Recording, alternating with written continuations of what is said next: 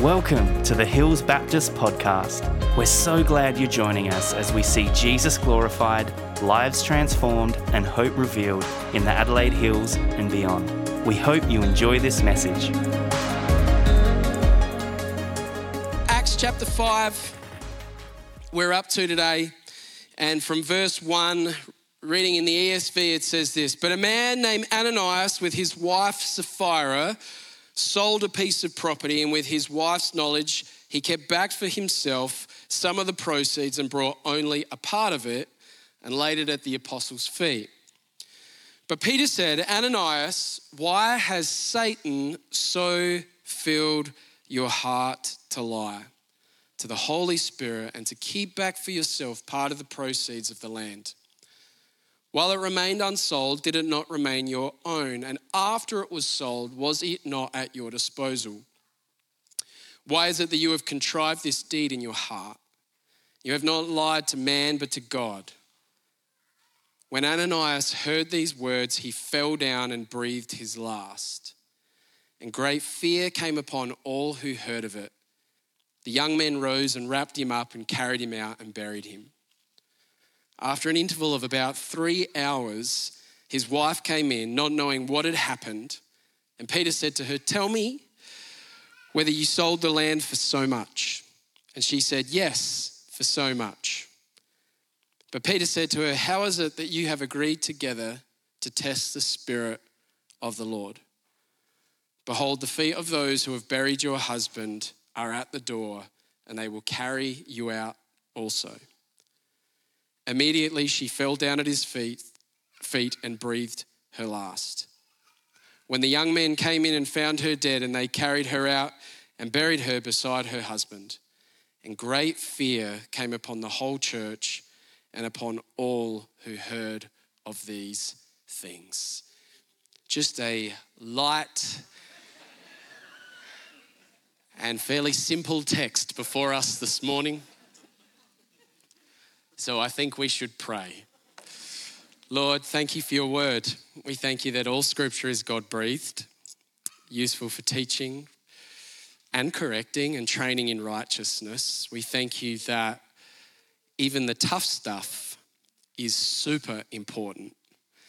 Lord, we thank you for this passage before us today. We pray that by your Spirit you would illuminate to us your word, that you would captivate our hearts. Lord, that you, by the power of your Spirit, would truly, Lord, come and convict us, Lord, of righteousness, of sin and judgment.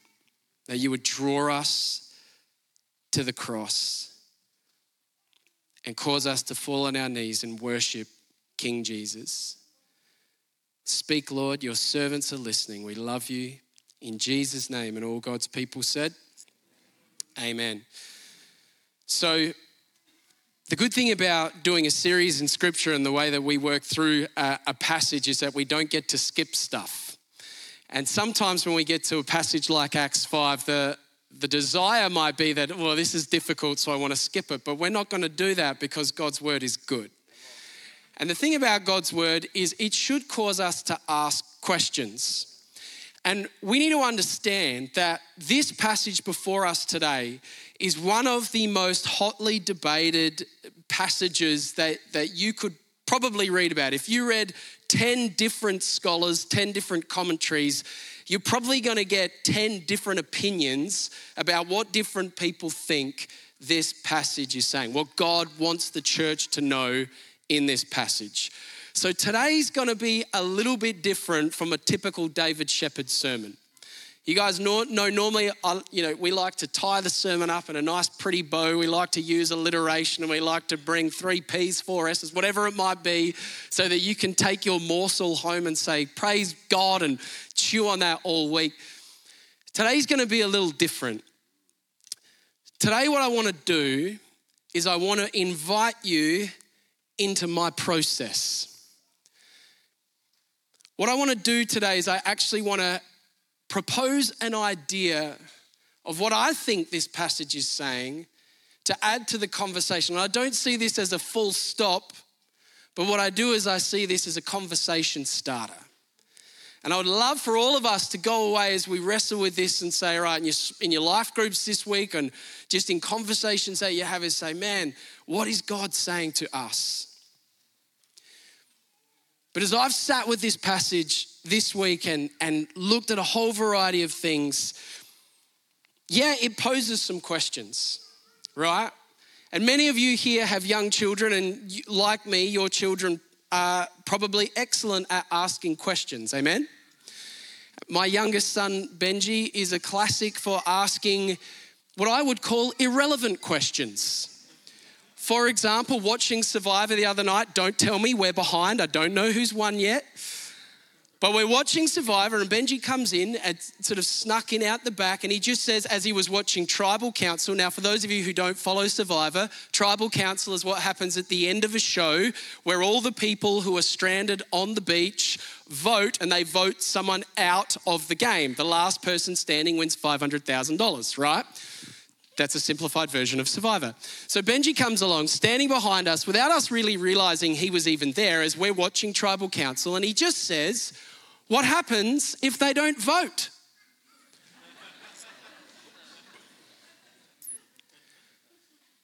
To which we kind of look around and be like, well, that wouldn't happen. To which he says, but what if they did? What if they didn't vote? I'm like, well, they wouldn't not vote. They always vote because you have to vote. He goes, yeah, but what if they didn't vote? Anyone understand what I'm talking about here? The frustrations that rise within your soul. Now, when an irrelevant or a question like this is asked, there's two ways you can go. You can either just commit and dive in, and you'll land at one of two places. You'll either land at the point where you say, because God made everything. Or you say, because humans are sinful. That's one way you can go with an irrelevant question. The other way you can go is you can simply say something like, oh, do you want ice cream? Anyone? And you just go the distraction route and all of a sudden that question is just like, yeah, I do want ice cream. And you go, great, we don't have to deal with that anymore. There are some questions in life that are like that are just like, doesn't matter. It truly doesn't matter what the answer is and where we get there. There are other questions in life that demand an answer. Now, the thing about Acts 5 is this is one of those questions, or this is a text that poses questions that demands an answer. It's not okay just to turn the page and say, well, that's difficult. Let's just read about the apostles arrested and freed. We have to dive in and we have to be prepared to explore and we have to be prepared to say, what is it that God is saying? And so that's what I want to do this morning. I simply want to propose two answers to two very simple questions. The first question is this: what the heck? What is going on? What is this all about? What is going on here in this text right now? And then the second question, which is equally as important, is what does it mean for us? What does it mean for you and me here in Verdun in the year 2023?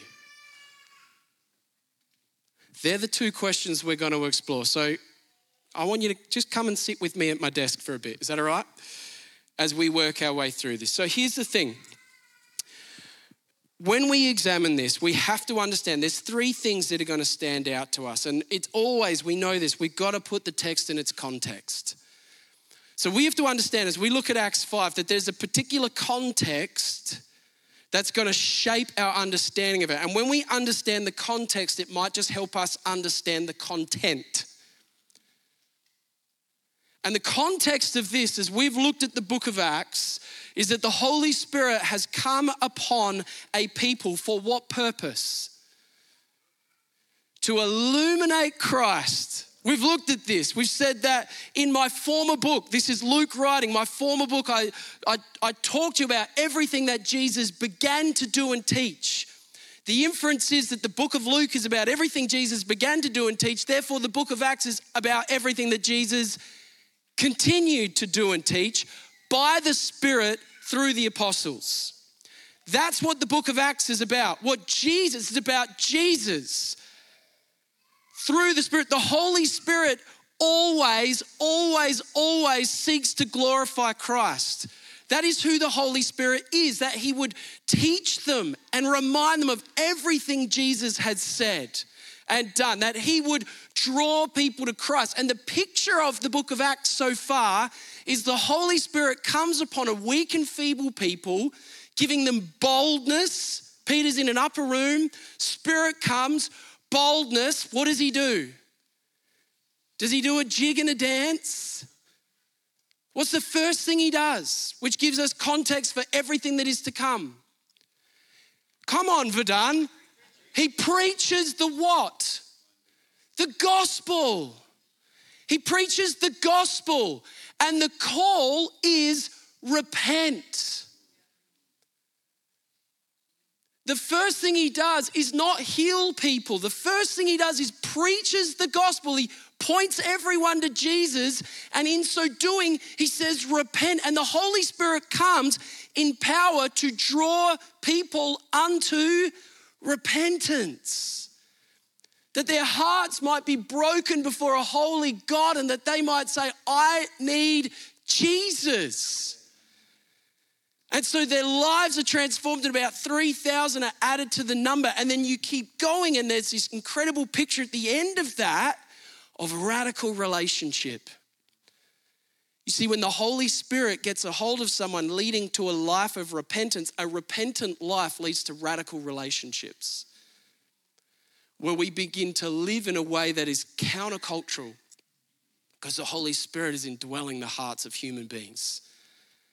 And then something happens at the end of Acts 2. We move into Acts chapter 3. We see healing. For what purpose? The proclamation of the gospel. So an opportunity comes to say, repent. And more are added as they see the power of God. They repent, the gospel is proclaimed. It's about Jesus. And so they come to faith, and then opposition comes against the disciples. And they're like, you're not allowed to speak in the name of Jesus. And I love what they say. Effectively, they're like, well, who the heck are you, bro, to tell us what name we can speak in? We're not going to listen to you. We're going to listen to God, and we're going to continue to boldly declare the message of hope, because this is the hope of the world. The gospel is the hope of the world, and we are called to bring this message by the power of the Spirit to call people unto repentance, that the world might be saved, because we need salvation. And so again, you see this radical move of God, and you get to the closing section of 4, sort of the middle section of 4, where again you see that repentance leads to radical relationship. Let's pick it up and remind ourselves from verse 32, because this is key to this context. Chapter 4, verse 32. At the end of the believers praying and God moving, now the full number of those who believed were of one heart and soul, and no one said that any of the things that belonged to him was his own, but they had everything in common. And with great power, everyone say great power, the apostles were giving their testimony to the resurrection of the Lord Jesus, and great grace, everyone say great grace, was upon them all. So there was great power at work to bring about great grace. The hand of God to bring about this call to repentance and then a transformed life. Great grace. There was not a needy person among them, for as many were owners of lands or houses, sold them and brought the proceeds of what was sold and laid it at the apostles' feet. And it was distributed to each as any had need. Now watch this. Here comes an example. Verse 36. Thus Joseph, who was also called by the apostles Barnabas, which means son of encouragement, a Levite, a native of Cyprus, sold a field that belonged to him and brought the money and laid it at the apostles' feet. Now, astute Bible readers in this place, something should have just pricked your interest.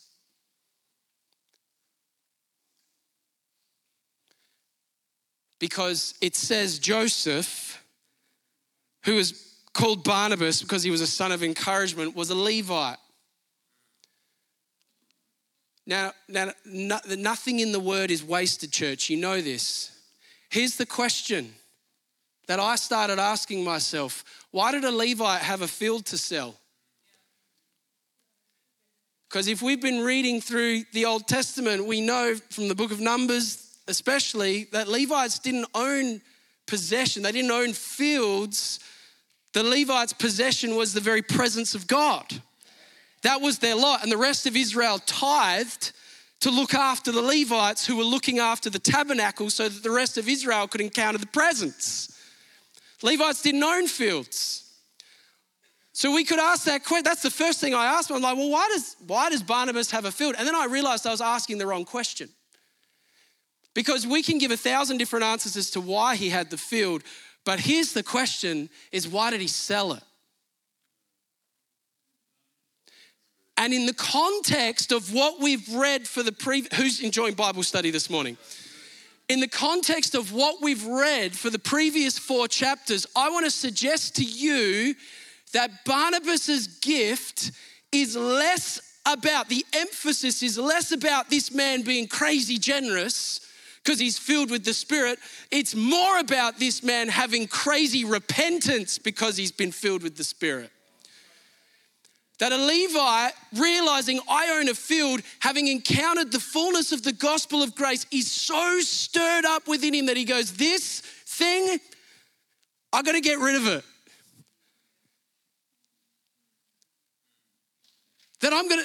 This is just me interpreting the text.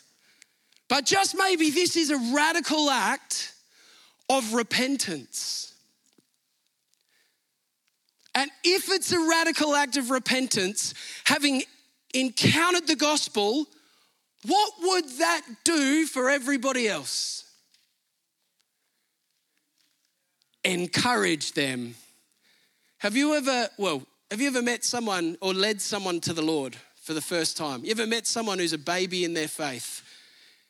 And it's like they walk into a church like, there's a guitar. God's so good.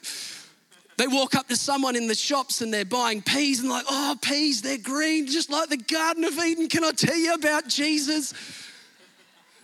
Anybody?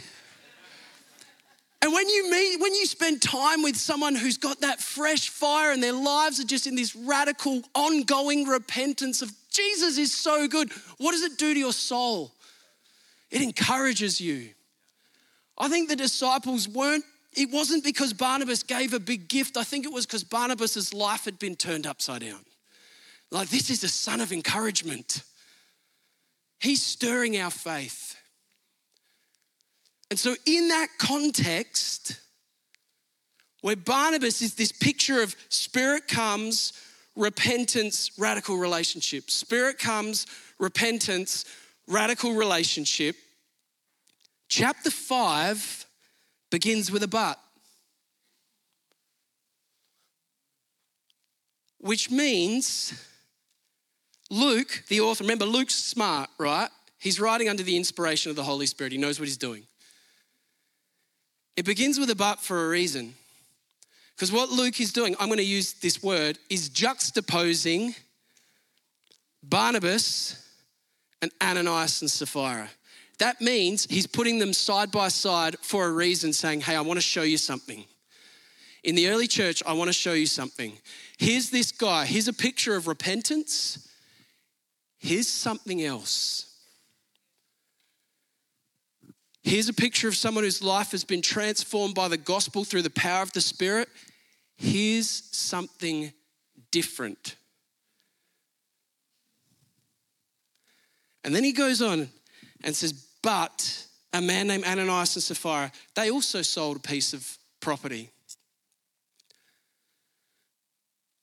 But the outcome's very different because one person selling property and bringing a huge sum of money leads to this beautiful encouragement for the people of God. The other one causes 2 people to drop down dead. And that then causes me to ask another question. Why did they die? What the heck? Is this how God treats his children? If these guys, what is it about these people that causes this to happen. Because they lied, but do you know who else lied? A guy called Peter. And he didn't die. In fact, he received mercy. And you know, in a couple of chapters' time, we meet a guy called Simon the sorcerer, who he offers the disciples money so that he can have the gift of the Spirit. And interestingly, Peter almost assumes that he's going to drop down dead. But he doesn't. And people will use this passage as an illustration or an example. They'll say, well, the Holy Spirit just doesn't work the same way today anymore. I don't think that's true. In fact, as a church, we don't believe that's true. We are a continuationist church. We believe that the gifts of the Spirit are for today, that God is still moving by his Spirit in the world to bring transformation because Jesus hasn't come back yet. And we see even in the book of Acts that Simon the sorcerer doesn't fall down dead, but rather is extended mercy when he repents. So why do Ananias and Sapphira fall down dead? Can I bring you my thesis? In light of all of that context, my thesis is that throughout the scripture, Jesus talks about types of people. He talks about these types of people who he would call sheep. And that sheep are people who are followers of Christ. They are God's children. Now there's healthy sheep, there's herding sheep, and there's lost sheep, but they're all sheep. Then he talks about these type of people who he would call goats. And goats, it's kind of like the rich young ruler. You know, with a sheep, he says, I'll leave the 99 and I'll chase after the one. But with the rich young ruler comes, Jesus loves him, says he loves him. He rebukes him, but he doesn't chase after him. And goats can get into the sheep's pasture and they sometimes can cause a bit of damage. But we pray that the goats would just be totally, radically transformed because they're loved by God. But then there's this other type of people that Jesus speaks about and that Paul speaks about, and he calls them wolves.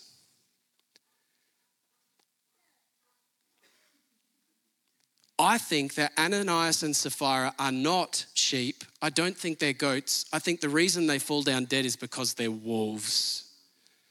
I'm just adding to the conversation. You can read all the commentaries you want. I'm just adding my thoughts. I genuinely think, why do they drop down dead? Because I think they're wolves in sheep clothing. I think Ananias and Sapphira have come to the church with malicious intent. Now, let me unpack this. We know we have an adversary. There is the devil who comes to steal, kill, and destroy.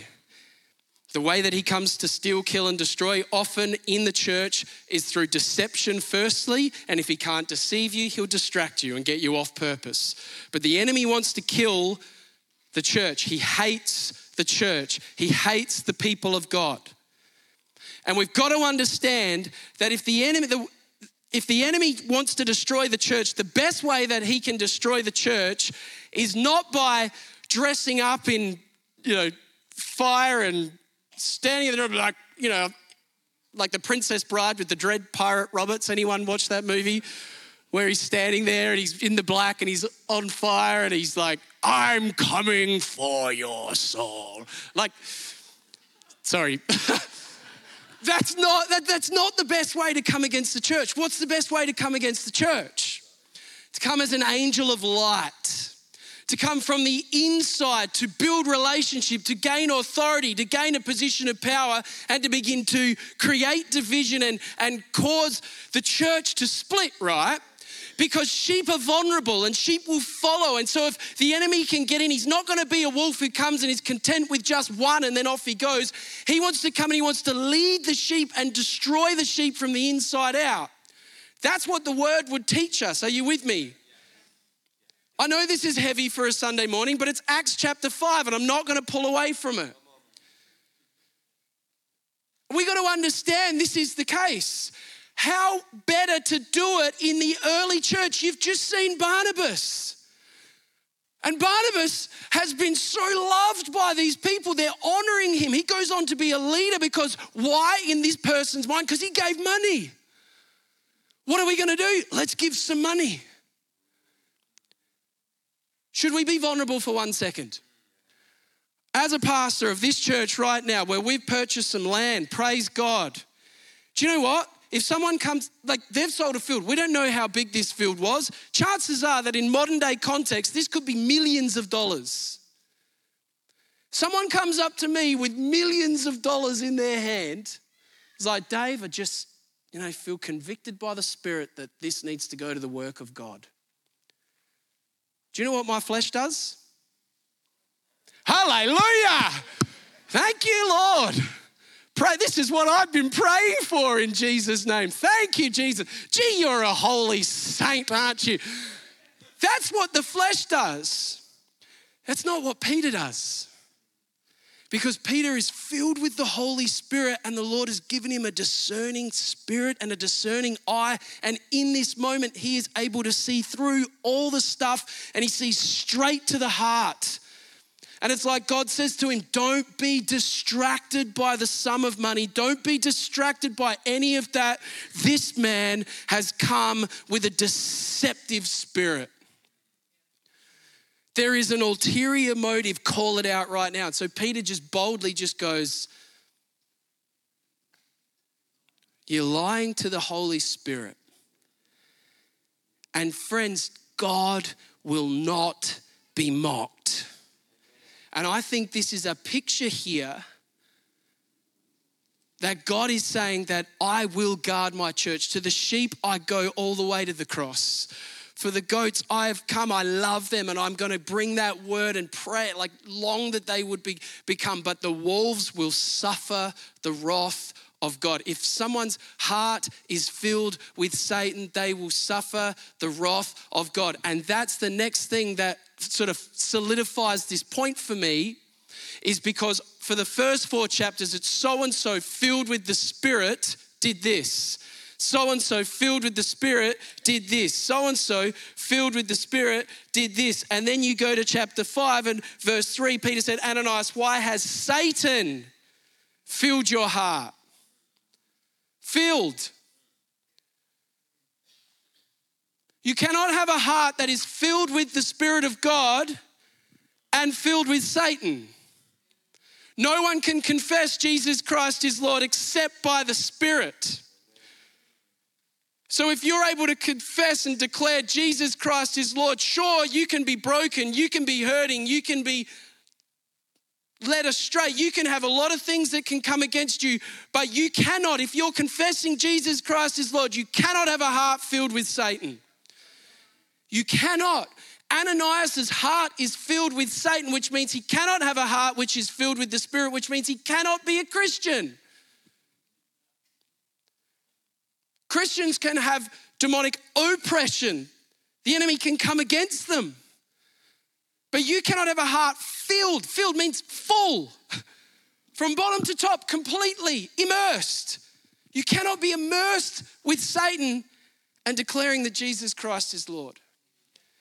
So my thesis, church, is that Ananias and Sapphira come with malicious intent, with a gift as an angel of light, to gain authority and power, to start to tear the church apart. And God, in this moment, goes, no. Not now. Not yet. I'm not allowing this to happen in my church. And I think Peter is surprised. I would think that Peter was sitting here when he's like, I'm just going to call this out. It doesn't say that he said to Ananias, you're going to drop down dead. I reckon Peter's probably sitting there and Ananias hits the ground and Peter's probably like, oh, what the flipping heck just happened there? I think everyone was, because it says that there was great power and there was great grace and now there's great fear. And then Sapphira comes along 3 hours later and Peter's like, all right, let's just test. Is she of the same spirit as her husband? He asked one question. And Sapphira's like, that's exactly where I'm at. She doesn't realize that she's answering, revealing who she is. And then Peter, with that same discernment's like, oh, well, I'm assuming because, God dealt with him that way, I think that's about to be your lot. And then youth ministry happens. The young people come in. Imagine that for a youth event, Ben.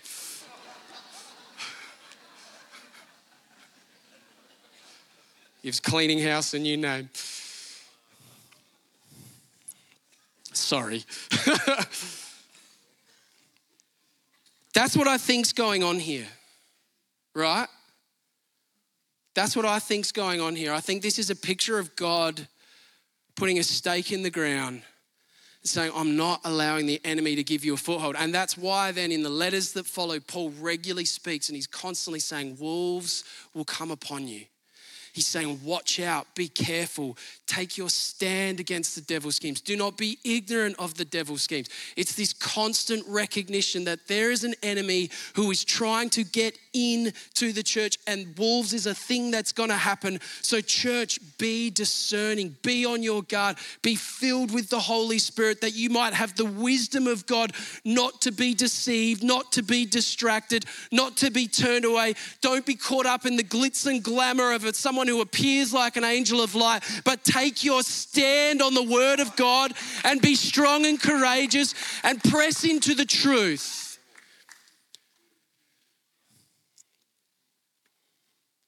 That's what I think's happening here. So what does it mean for us? What does it mean for us? As I've reflected on this and I've prayed upon this, I think what it means for us is a couple of things. First and foremost, be a sheep. Be a sheep. If you are someone here who has not given your life to Christ, do it right now. The stakes are far too high. Do it now. Repent. Give your life to Christ. Peter lied. Peter behaved in a manner far worse than Ananias. He denied his very Lord while he was hanging on a cross for the sins of humanity, and yet he received mercy because he had a repentant heart and because he just wanted to follow Jesus, because he was prepared to die to self. And not only did he receive mercy, he ends up being the very person that is there when then this all transpires. He becomes that person of authority. You've got to understand, Peter must be sitting here thinking, why me? Like, why did I not have to go through this? Why do I get to sit here? Because he's a sheep.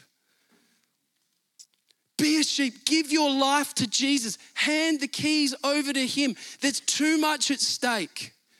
If you are a hurting sheep, if you are someone who is distracted right now, repent, come back and sit at the feet of Christ. Marvel at his goodness, marvel at his mercy, marvel at his grace, that this all-powerful, mighty, glorious God would have mercy upon you because his wrath was poured out upon his Son.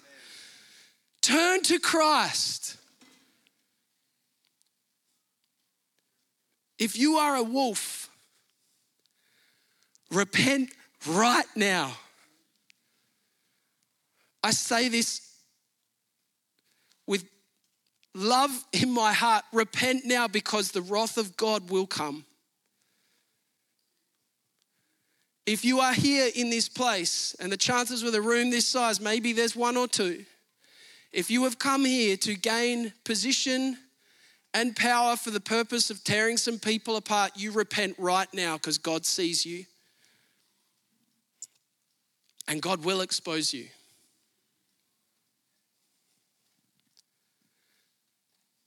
Repent. Guess what? The power of God is far greater than the power of darkness. And the lot of the enemy is eternal condemnation in a fiery pit of hell. But for the lot of all of those who would bow the knee and confess Jesus Christ is Lord is glory with the Son for all of eternity. Repent.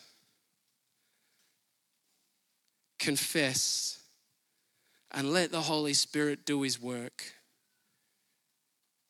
that we might be drawn to the majesty of the Son. I think that's it. I think that's what it means for us. This is a warning that we would realize this is serious. This thing that we do on Sundays and Fridays sometimes, and gathering during the week sometimes, and maybe praying in the mornings, this is serious. Yes, it's fun and we love each other and we laugh and it's serious. The gospel that we have is it is the life and death. And I think seriousness came upon the church. Great fear came upon the church. Do you know what that word fear, it's phobos in the Greek. Do you know what it means? It means literally, listen to this, it means to tremble. Another version means to have reverence for a husband. No. Stick with me. Who is Christ to the church? Come on. Who is Christ to the church?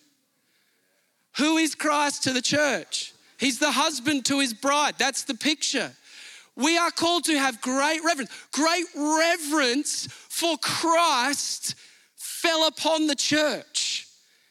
Because he put his stake in the ground, great reverence for Christ fell upon the church. What does the Holy Spirit do? What is his purpose and function? To cause us to have great reverence for Christ. There's great power, amen. There's great grace, hallelujah. But those two things cause us to have great reverence for Christ. Revere him, that's what it means for us. Revere Christ. Honor him as Lord. Throw everything off that hinders and so easily entangles, and church, run the race. If you're 15 years old or if you're 95 years old, run the race. This is too important. It's too important. I don't care what your friends think. I don't care what the social media is saying.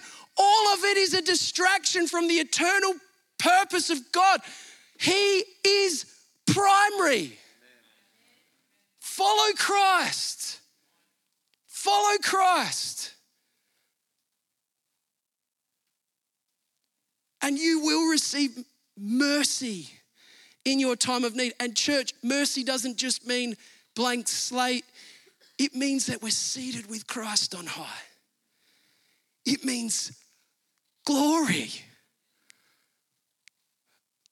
Do you understand that? Do you know how much better that is than an extra 100 followers on Instagram? Do you understand that? Life with Christ. It's real. This is real. He's not messing around. Sheree, can you come? Because we have to finish. At some point we do.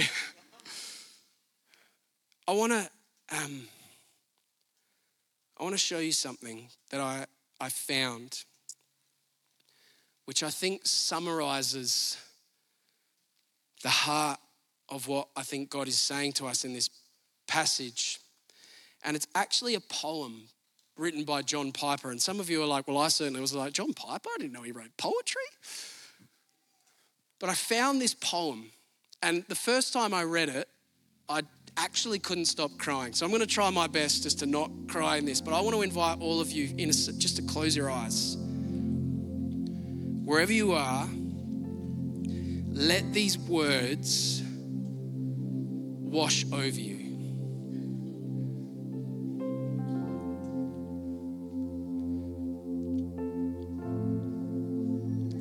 There in a lonely field, unsold, the graves were only hours old, where Ananias and his wife lay dead, because the breath of life, once freely given by their God, has freely ceased, and thus the rod of wrath and justice fell upon their sad deceit. The light of dawn had not yet lit the dismal field, nor any crowing crow revealed the imminence of day. Beside the simple graves where he had cried through half the night, there on a stone sat Peter, staring numb, alone. All night the scene ran through his head again and then again. The dread, look on his face, and awful sound as Ananias hit the ground. And died at once because he lied to man and God for what? Some pride, some suicidal passion for a little cash, a little more to spend on what? Now from the grave. Oh, Ananias, why?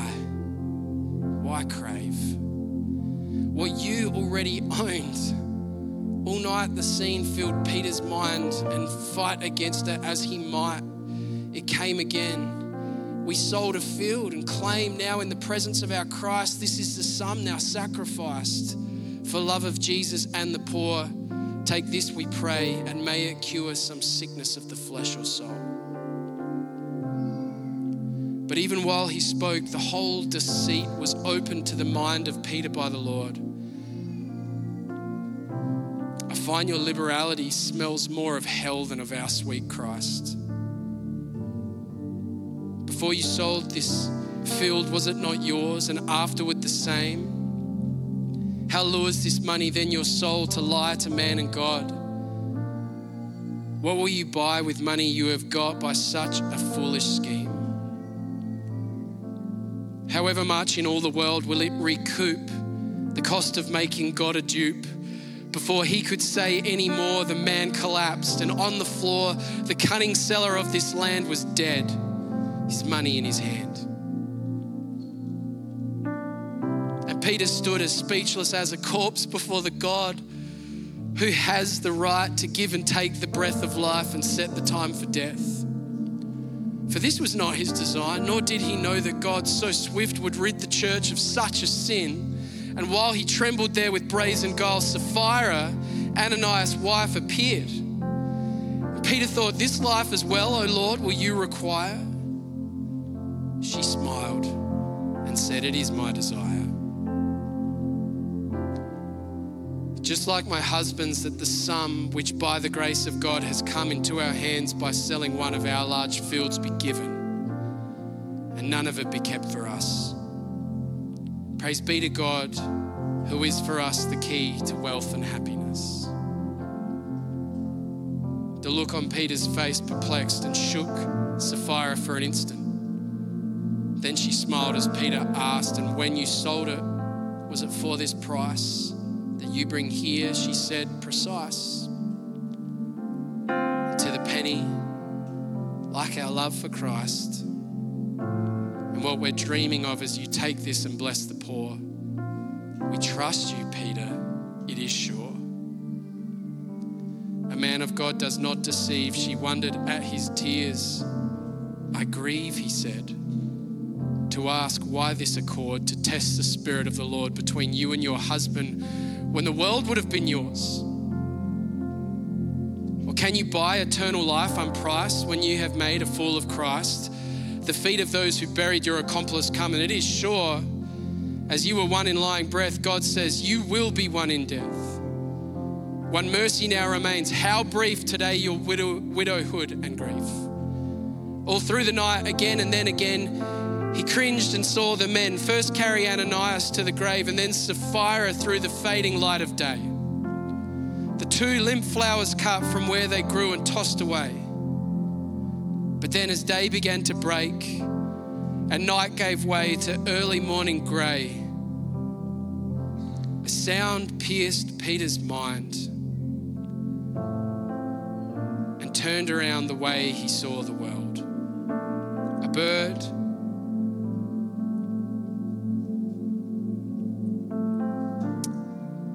crowing crow,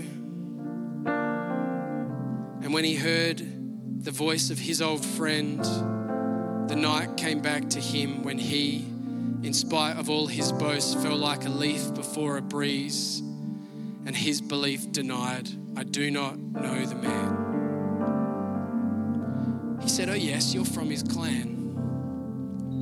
The servants of the priest declared, we've seen you with him, you're just scared. To To tell the truth, I do not know the man. He said again, you show that you're from Galilee by how you speak. And so he took a vow and with a curse said one more time, I do not know this man. The crime that he committed in those lies now rose before his weary eyes. 1,000 times more heinous than Sapphira's lies, or of the man who put her to it.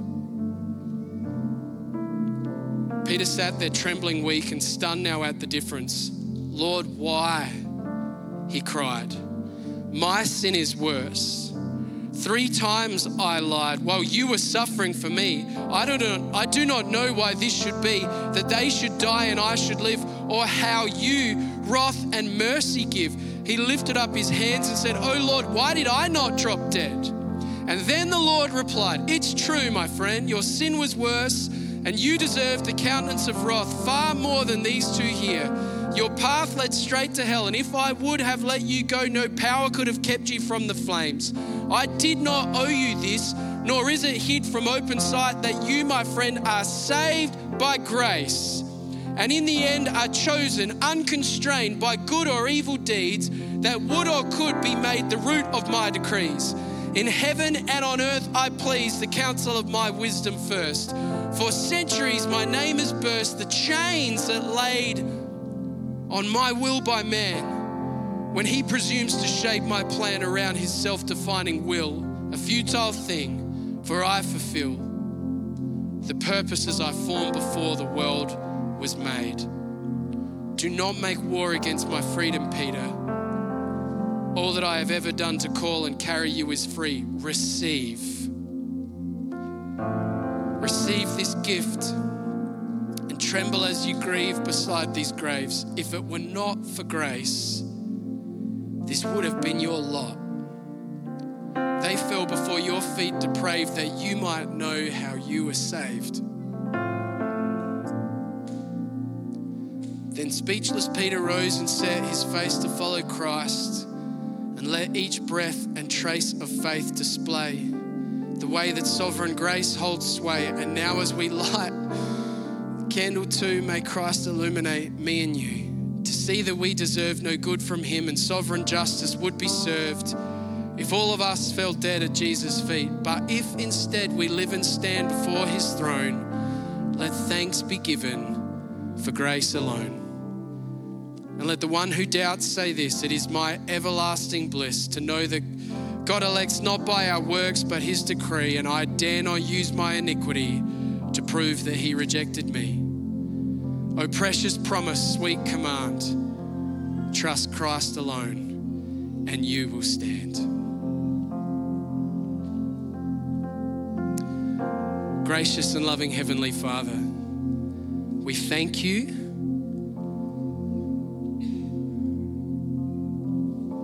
that your Spirit has come in great power to bring great grace.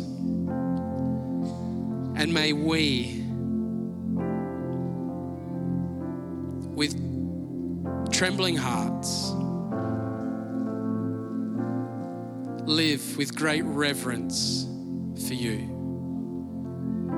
Father, I pray that each person here today would know the love of God that is theirs in Christ Jesus.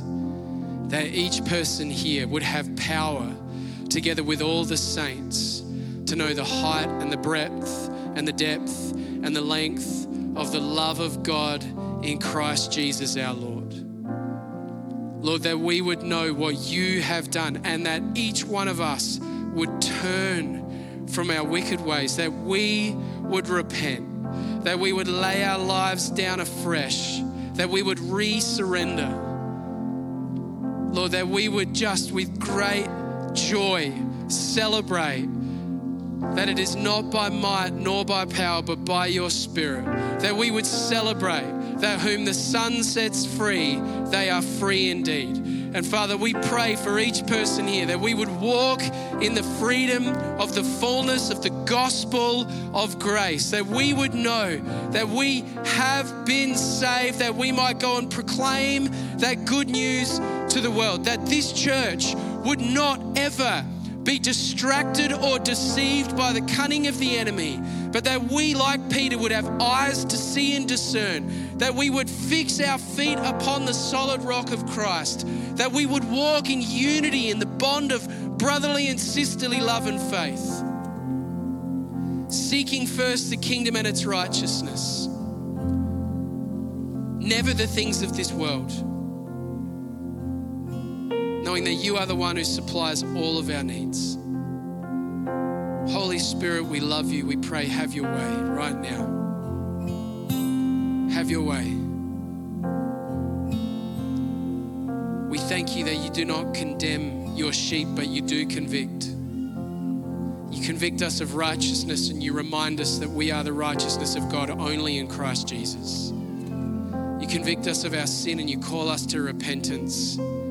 And you convict us of judgment, for the God of this age has been destroyed by the King of Kings and Lord of Lords. And we stand on that promise that the enemy has been defeated, that death has lost its sting. And so we will arise in faith and strength and say, here we are, send us, Lord.